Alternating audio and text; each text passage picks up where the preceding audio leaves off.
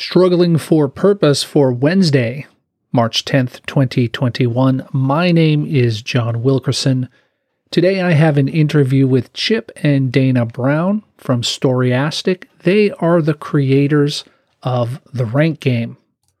Now, the Rank Game was designed, even though it's a card game and it's really fun, it was really designed to get people talking and to get to know each other better and really get people away from their phones, which is why I find this game absolutely fascinating. Both Chip and Dana used to work for Disney. Chip actually produced some of the musicals that Disney put on around the country. Specifically, The Lion King was one that you'll hear about here in this interview. And Dana was an Imagineer at the theme parks. And they just took this experience of being creative and thoughtful people and took that and piled it into this very interesting and fun game. I think you're going to enjoy this interview. So let's not waste any more time and get right into it. Chip and Dana, thanks for joining me on the podcast. Thank you. It's a Hi, pleasure to be thanks with for you. having us. So it's snowy here in New York. I'm sure it's snowy in Michigan as well, where you are. And I imagine that a lot of people during the pandemic have been thankful for your game because they've had something to do while they're stuck in their homes. Are you planning to release a pandemic pack? We did actually last, I guess, March or April of last year. We did. It was a print and play, and it did very well. And actually, It's the quarantine pack. yeah, it was called Quarantational Relationships.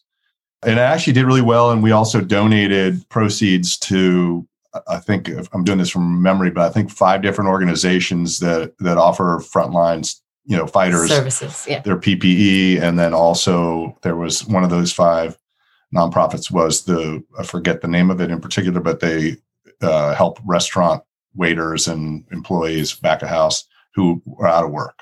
It was kind of neat because people could discover the game, which is helpful for us, but also it was, a win for the consumer because they got to play a game that's really fun, but then also improves their relationships. And then also the benefit of, funding PPE for frontline fighters of the coronavirus. So you just mentioned improving relationships, and if I believe if I'm correct, that's actually one of the reasons you created the game. Is that right? It is, and I should also say, even though we did the Quarantational Relationships back last March, it's still available today. So it's on therankgame.com, and people can go right there, and their purchase is actually supporting people that are fighting the pandemic. Excellent. So yeah, that is the reason why. Maybe Dana, you want to talk a little about our observations about society's screen time problem. Yeah, definitely. So one thing that we've noticed, not just during the quarantine, but probably even exacerbated more during the pandemic, is just we love technology, right? And technology is great, but it can also pull people apart. We have our eldest is a daughter who's a sophomore at college, and we love being able to chat with her, FaceTime with her, get on the phone with her. But also one thing that we've seen in society as a whole is that, a lot of times, as good as these technology is, it can also pull us apart, and we can get so into our own Instagram or stories or looking on and having that relationship with technology that it becomes a detriment to our natural face-to-face relationships. And so one of the main reasons we say about the Rank Game really helps to tech less and talk more. And that's one thing that it just does naturally. Yeah, it's when you think about the technology, it's really can be used for good or bad. But the irony with social media and technology in general as it relates to telecommunication is that it's designed to bring people together. So it's a great thing when people are apart geographically, they can use technology to be together.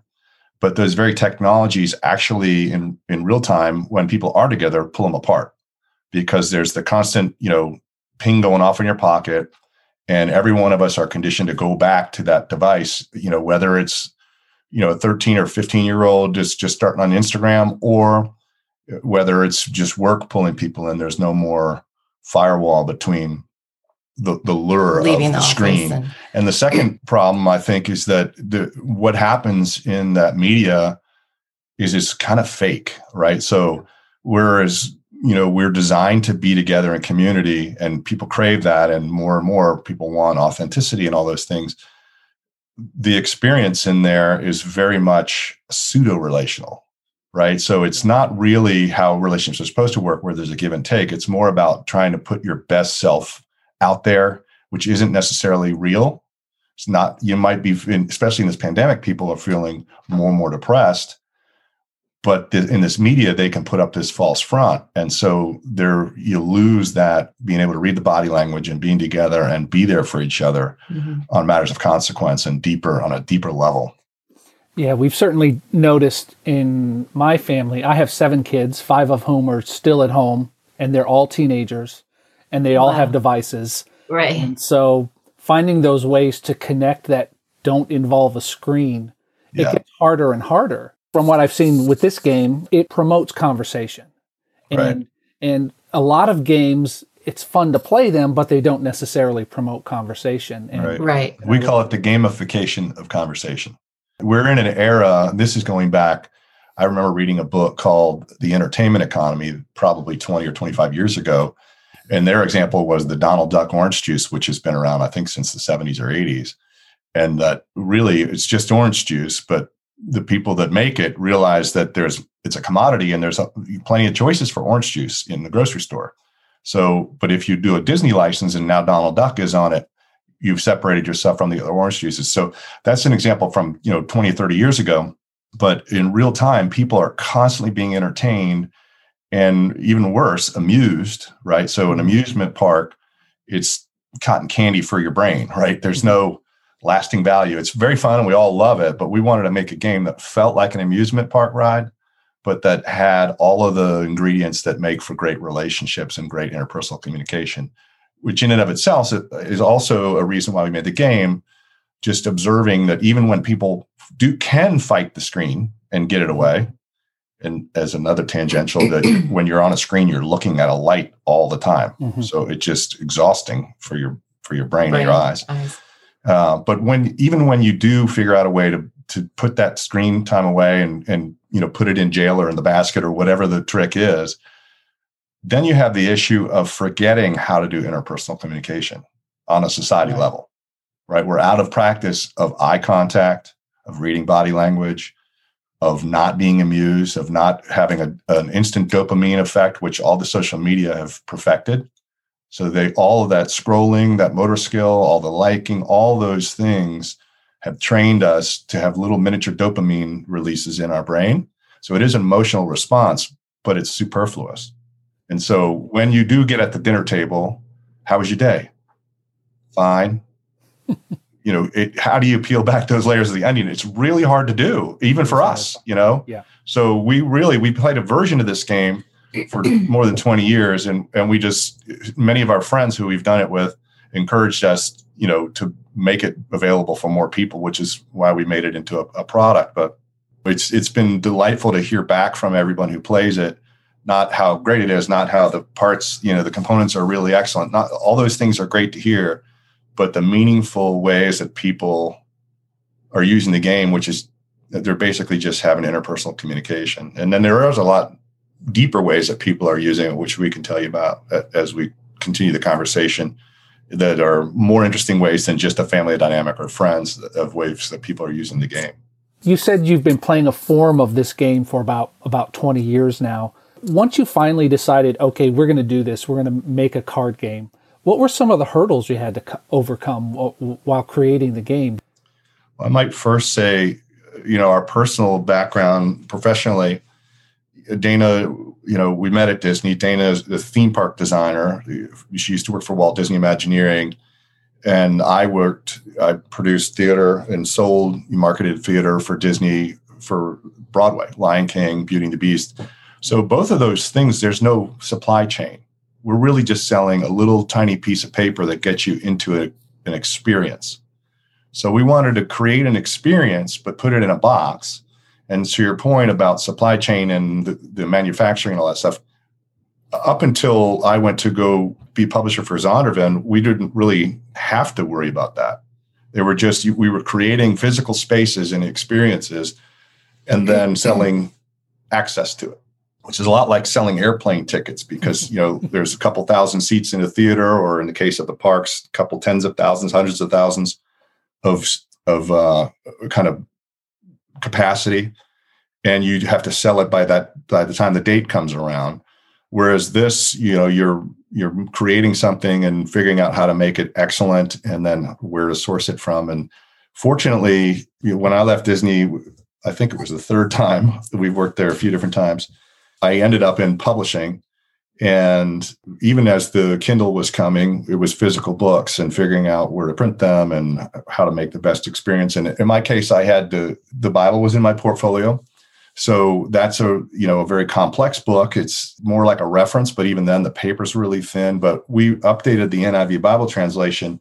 So I had the opportunity to refigure out, if that's a word, to figure out how to redo those in a way that had the benefit of hindsight. So when we updated that, there was, I think, 27 different book blocks.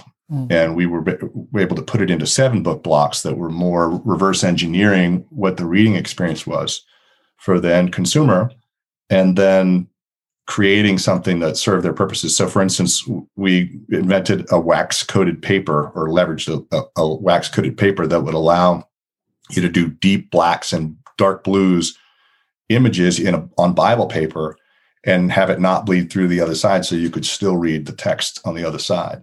That opportunity necessitated me learning a lot about supply chain and how to make the best version of what you envision in your head and how to make the best experience for the end consumer. And we did a lot of research with this process called the IDEO method.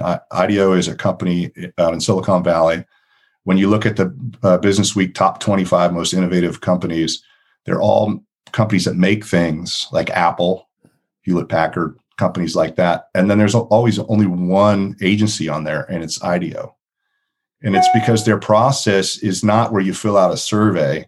It's called uncovering latent consumer behavior. So you're actually observing consumers in their home and in their shopping experience. And so, like, none of us knew that we wanted a phone that didn't have any buttons on it, right?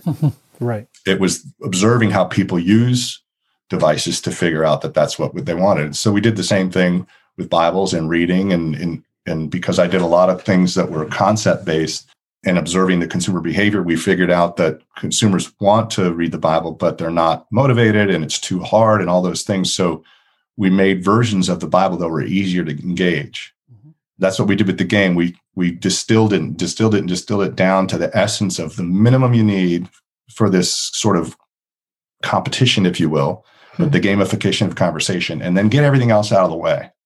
Our goal is to just deposit a topic and 4 choices, and the rest of their world disappears, and it all becomes about what's important in that moment to the ranker. And that's why the game works. The same reason social media works is that everybody is interested in themselves. So they love the game because it's about them, right? And then so that's why it works. That was our first trick. The second trick was the community part, and that's the gamification part, is that you can't score points. You can't win unless you look at things through the eyes of the other players. And that's how we were made to be. When you read the account of the beginning of humanity in Genesis and the creation of the world, everything is good. There's only one thing that God said wasn't good, and that was man being alone. Right. People being alone. And that's really what motivated us to make the game. But if you look at it, there is an expansion pack called the Faith Pack, but everything else about it, you wouldn't know it's driven by biblical values. Right. So we were just at Consumer Product Expo earlier. I guess it was Monday or Sunday through Tuesday of last week. So it's Christian Product Expo. And so it was all these independent retailers, they would ask, is everything in here okay? And it was easy to just say, well, focus on the family. It went through their vetting process, right? Right. So Jim Bailey really enjoyed it and played it with his family and his kids quite a bit, which was fun. So it's fun. Going back to Disney and the tradition of Mary Poppins about the spoonful of sugar making the medicine go down. Parents love this game because of the stuff we can talk about in a conversation with you. all what's behind it and what makes it work. But people, kids, families, friends, they love the game for none of the under the radar things. It's just Sneaky. They just love talking about themselves, right? And they love interacting with people that they care about, or people that, breaking the ice with people in those awkward moments. So it's the best of both worlds. People enjoy playing it, but we also are accomplishing a mission that's trying to fix some things in society. You mentioned that you worked for Disney. So when you were there, how did your faith inform your work at Disney? Was it your faith that eventually kind of said, we need to leave Disney and look for something else? I'll take part of that, John. It's really interesting. So I think there's so many divisions of Disney, and us going back, that's where we met. And it's actually because I met Chip's dad, who was an engineer there, in a Bible study at Disney. In my department where we were, there were a lot of really strong Christians. And so it was a very high caliber, very people wanting to be there on purpose and work there, and just a lot of people of integrity. So for me, it was a great start there. That was in Orlando. Plus, I got the benefit of meeting Chip because his dad brought me home for dinner, and that's how we ended up meeting. So it was a big bonus for me. But when we went out to California, that's where I started working for Imagineering, Walt Disney Imagineering out in California. A lot of the same high caliber people, but there's a lot of strong personalities also at Disney, and that's what makes the division I worked in, which was a lot of the theme parks, architecture, design, research and development. And so your faith obviously helps you managing people and working with people and being selfless and a servant leader, and with some strong personalities that you might butt heads with. But the end all goal was to have an excellent product and to serve the guests who were coming into the park. And we were doing it for them and their experience. And so that's what it was, a very selfless job that you wanted to work to have the guests have the best experience possible.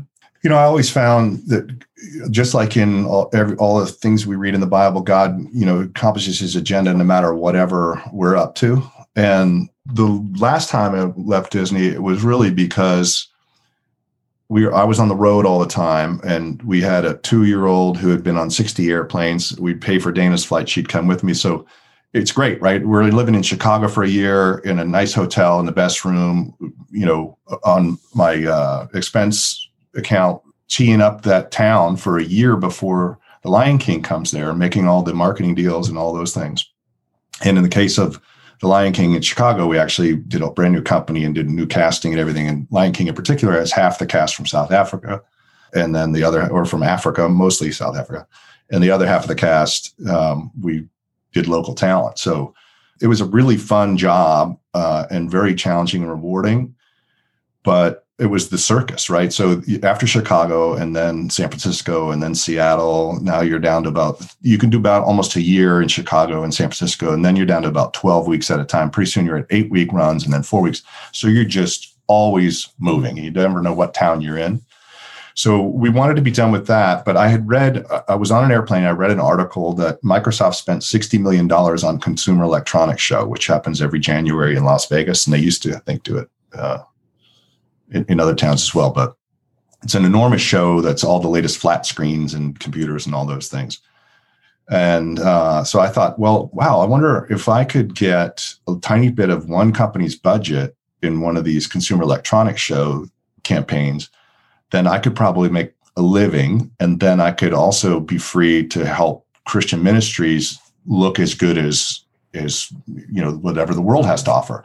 And that was really the back of the envelope vision I had, that I could sell Hollywood to corporations and then give those Hollywood production values to ministry. That's what I figured I could go try to do. So I came out of Disney the third and final time so far. And, but that was 16 years ago, I think, 14 years ago. And it worked, so within a year I had some pretty good clients, and I had, one of them was Belkin, and we did a great live show at Consumer Electronics Show, and we did all this interactive training that got awards and everything. And the first call I placed to someone I knew to start helping ministries is he was the EVP of Joe Gibbs Racing, who we knew from 10 or 20 years before that. Yeah. And he said, I said, hey, can you make an introduction to FedEx and Home Depot? Here's these training videos that I've been doing for these other companies and the live corporate events. And he said, yeah. And I said, I know you're very involved with ministries, so I also want to volunteer some time with ministries and help them make excellent, materials and resources. And he said, let's meet in Atlanta. I'll take you to Home Depot, but first let's spend a day and a half with Chip Ingham at Walk Through the Bible. And we'll talk about what you want to do for ministries. And flashback to the second time I left Disney was to do a startup called lightsource.com, which was broadcasting Christian radio and TV programs on the internet in 1998. So the internet was barely there, and it was dial-up modems, and you could use real audio or whatever. So I knew Chip Ingham because he was a client there. We had all the Christian ministries on that, and he had just taken over the presidency of Walk Through the Bible from Bruce Wilkinson, who went to South Africa to start another ministry. And you had this radio ministry from Chip Ingham, which I saw as kind of the Air Force. And then the Walk Through the Bible, Bruce Wilkinson operation was like a ground force because they were doing live events in thousands of churches every year. And so everything I learned at Disney about synergy, I figured you could do this with this Christian ministry and really impact the globe because they were very much global and they had 12 leaders around the world. And so it was, whatever I wanted to do, that's what God was up to. And that's what we ended up doing. We moved to Atlanta and in demonstrating his sovereignty. Atlanta is exactly halfway between Dana's folks and my folks. So it got us closer to the grandparents as our family was growing. We had 2 kids at that time. And so, that necessitated, learning, as I mentioned earlier, how to make products and distribute them. And that's how I got recruited to Zondervan, which is what put us in Michigan. And it's been great, but, part of it we design, and I think God always works through people that are moving. And so we sort of have a loose vision of what we're supposed to do, and we just move forward with the information we have and with whatever resources we have. And then, we're directionally correct, and then he corrects you by 5 or 10%, and you just keep moving it forward. I didn't know then that we were playing the rank game in line in Los Angeles for the opening of the new Getty 22 years ago, I think. Right. That someday he would work all that stuff together to create scale for that game and help families and friends relearn interpersonal communication and quit screen time, even for just, a half hour. Getting back to the game, you've got a number of expansions, and I actually noticed on your Instagram account that 3 of the expansion packs people can purchase and play without the main game itself. And so it looks like you've got a lot of different options. You've got the quarantine option and the primary game option. Where do you come up with your lists of things to rank? Do you have a bunch of people that you just go out to and ask them to give you some lists, or have you been keeping a list for the last 20 years on a computer somewhere? Or That's a good thing. There was a list in our heads for the 20 years, but there was a public record on Facebook because, maybe 10 years ago, we were playing a version of it on Facebook with just people that we know. And those were the people that said, you need to make this into something that everybody can have. So that's what prompted it. But I was going to say that it's been a fun thing. We've got 3 kids, and it's been a fun thing to develop it together. So our kids have really pitched in and helped us a lot. I think Chip has mostly come up with a lot of the categories and a lot of the topics. And then the kids have added a lot of theirs. Some of our most popular, there's a card, I think it's in the Guys Night pack. It's Apocalypse Gear, Bible, Car, Gun, Radio. Yeah. And that was our current 17-year-old. I think he was 14 when he made 14, that up. 15 when he was. And that's like people's favorite. It's one of the cards we hear back a lot of. Right. People love it. Right. But we had more cards than we needed. And so we really vetted it through a lot of friends and play testing and lots of family discussion and making sure what's in the topics, what's in the choices are some of the most popular things out there. So. Yeah. So maybe since you mentioned the different expansion packs, maybe we'll kind of talk principally for a minute on what the product is and why it is that way, and then a look underneath the hood of the topic cards and why they're the way they are. So there were several thousand topic cards that got play tested. And so that's what Dana's referencing. That if you look at all those packs, not counting the print and plays, but just the physical packs, there's 688 different cards in there that have been played, a few hundred times each, some of them more so. And then curating them into the right packs was really just figuring out what the market is asking for, right? And so as an aside, a lot of ministry people that I've worked with, they're like, they don't like the word marketing. They don't like the word product. We call them resources. But Jesus was the original marketer, right? And he was the original content marketer because he didn't have a budget. He didn't have like a print supply place. He would just give you a bit of free content and everybody always wanted more of it. And they always told other people about it. Right. So now we're all in his marketing department. And so that's really, if you're confident in your product, that's what you do. You let people try it. So that's why there are print and play. We don't, some of them originally we did like a Thanksgiving one and a Christmas one that were just free. And when we switched it to paid, we were trying to raise money for these organizations to help, COVID relief. Right. But typically it's just about letting people have an experience with it because that's just smart marketing for us, but also it accomplishes our mission of helping people, be together and relearn interpersonal communication. So the printed packs, some of them are in tuck boxes, and those 3 that you mentioned, there's actually 4 that are in the plastic boxes, and those are different because they include the instructions and the little integrated card holder and the score pad. And that's because some stores don't carry games and they just don't, right? They don't have the shelf space or it's not their core competency or whatever. But there's a lot of boutiques that really love this game. And so we didn't want them to take 5 1/4 inches off of their shelf with a big game that looks like a game when people aren't thinking about a game when they're in their store. But when they're paying for something at the store and they see this little deck of cards called Relationship Goals or Girls Night or the Faith Pack, it's an impulse buy that that those stores win, the end consumer wins, and it's helpful for us for people to find the brand. And it's also been fun too, like the fact that we're a startup and it's just a family business. Having worked for a Fortune 50 company and worked for a Big 5 publishing company in New York, and it's hard to get a company to innovate and to move and to respond to market opportunities and to needs. So when I say market opportunities, we're talking about ministry needs, things that consumers, lay people want. And companies are just not set up to deliver that. They have a long R&D cycle, research and development, and then they are made to have the bean counters squash the innovation necessarily so. So for us to just be able to respond to what people want and let them help shape what it is that we turn into products has been very gratifying. And just because it seems a lot more meaningful to create something that people want and they're asking for rather than to, figure out how to trick somebody into buying something they may not want. Are there other games that you might have sitting in the back, and will we see more games from your company?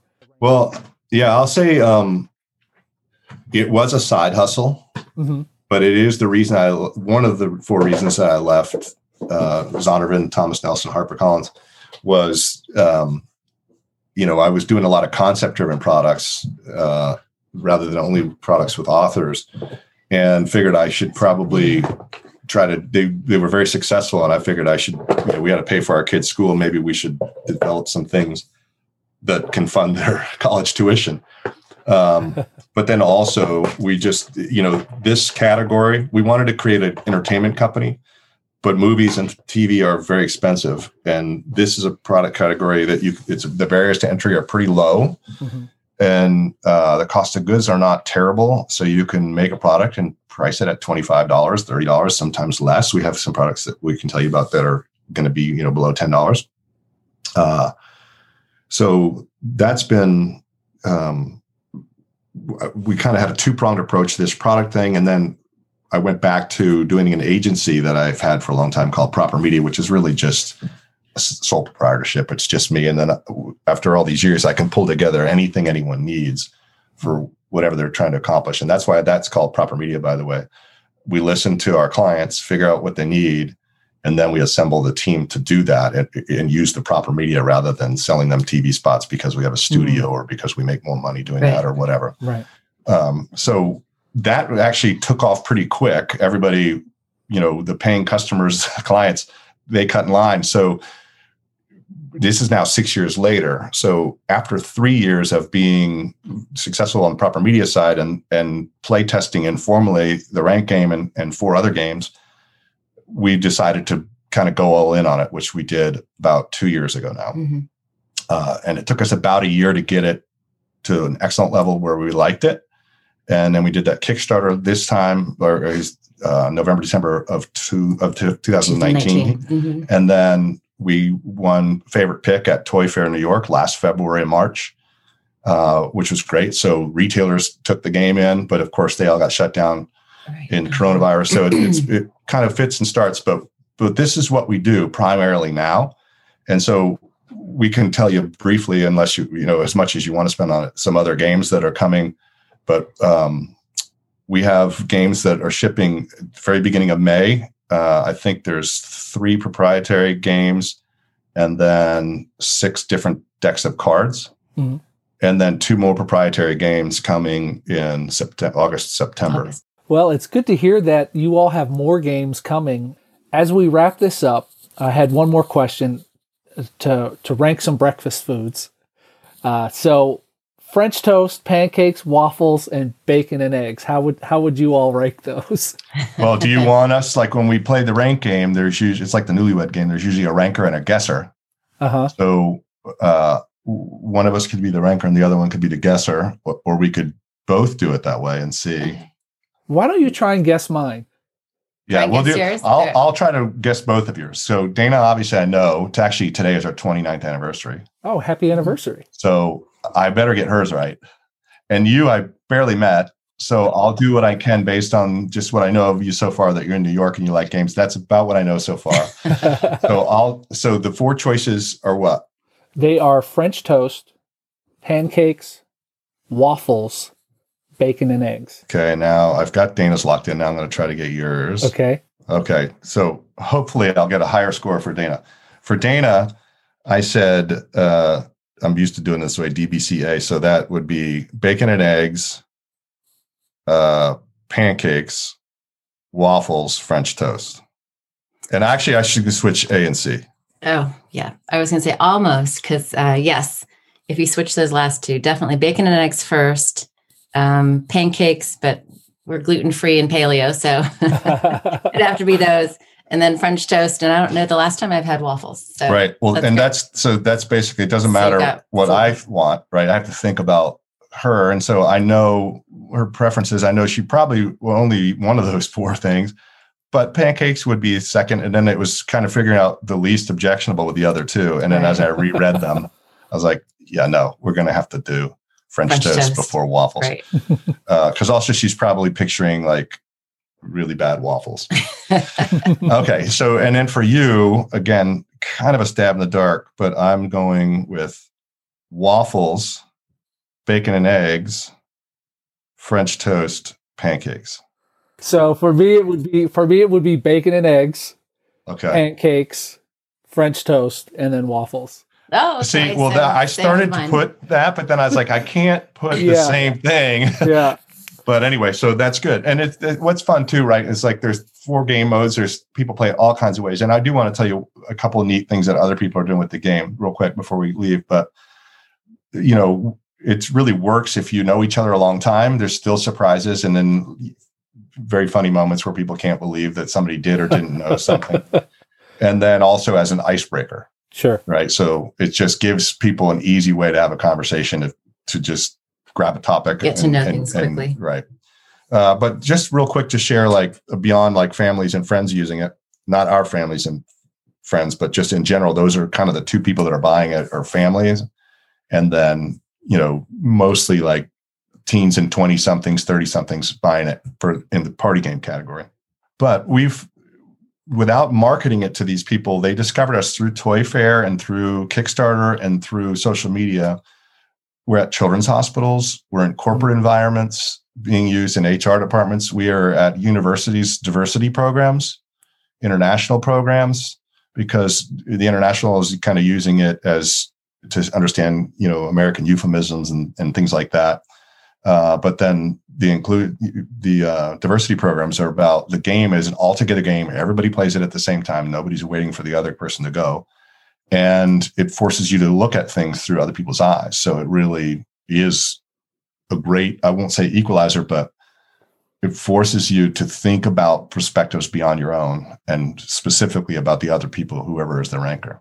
So that's been really neat. And then my personal favorite is with families through an organization helping families with patients of Alzheimer's and dementia, because there's no wrong answer, right? And so, and it's also really a difficult, awkward dynamic between the family members and that person. Well, this is everything I'm saying is what these clinical people have told me about it, that it just gives a quick card that the patient can take and just say, here's what I prefer right now. And everybody else can kind of engage with that. So it's just been really neat to see that. It's humbling and just neat to see that it's, not just being used for amusement, but it actually is accomplishing the main purpose for why we made it. That's really great. I really appreciate your time, Chip and Dana. Let people know how they can get the game. I'm giving away a copy here on my blog and podcast, which there'll be details right after the interview for that. But if they don't win the copy that I'm giving away, how can they get the game? Yeah, well, the easiest way is at therankgame.com. We are in retailers, and I'd encourage you, if you like the game, you're interested, go ask your retailer, because we came out of the gate really well with retailers, but the more, and we just came from a retail show with Christian retailers, but the more pull there is from consumers, the more likely that we'll expand in retailers. But therankgame.com has all the packs that we have available.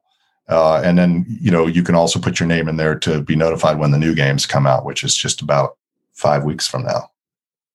All right. Thanks again. I really appreciate your time. Thanks a lot, John. Thanks so much. Pleasure spending time with you. Take care. I want to thank Chip and Dana Brown once again for being guests on the podcast. I really appreciate their time, and I had a great time talking to them and learning about their game and their philosophy and how this all came about. They have some more games that are coming out, but unfortunately, that content won't really work that well here on the podcast because they were showing me things and demonstrating a few things. So that doesn't really work in the audio format. As a reminder, I am giving away a copy of The Rank Game. If you go to strugglingforpurpose.com/therankgame, you can see the giveaway there and watch my video review of the game as well. Of course, all the links that were mentioned will be over on the website in the show notes for this podcast at strugglingforpurpose.com/46. You may have noticed a difference in the audio quality between my audio and theirs. I don't know what happened. Something went awry and it was using the microphone from my headphones. I did the best to clean up that audio, so I hope that it wasn't too much of a distraction. That is going to do it for this week, folks. I will talk to you next time. So thanks for listening, and thanks for sticking me in your ears.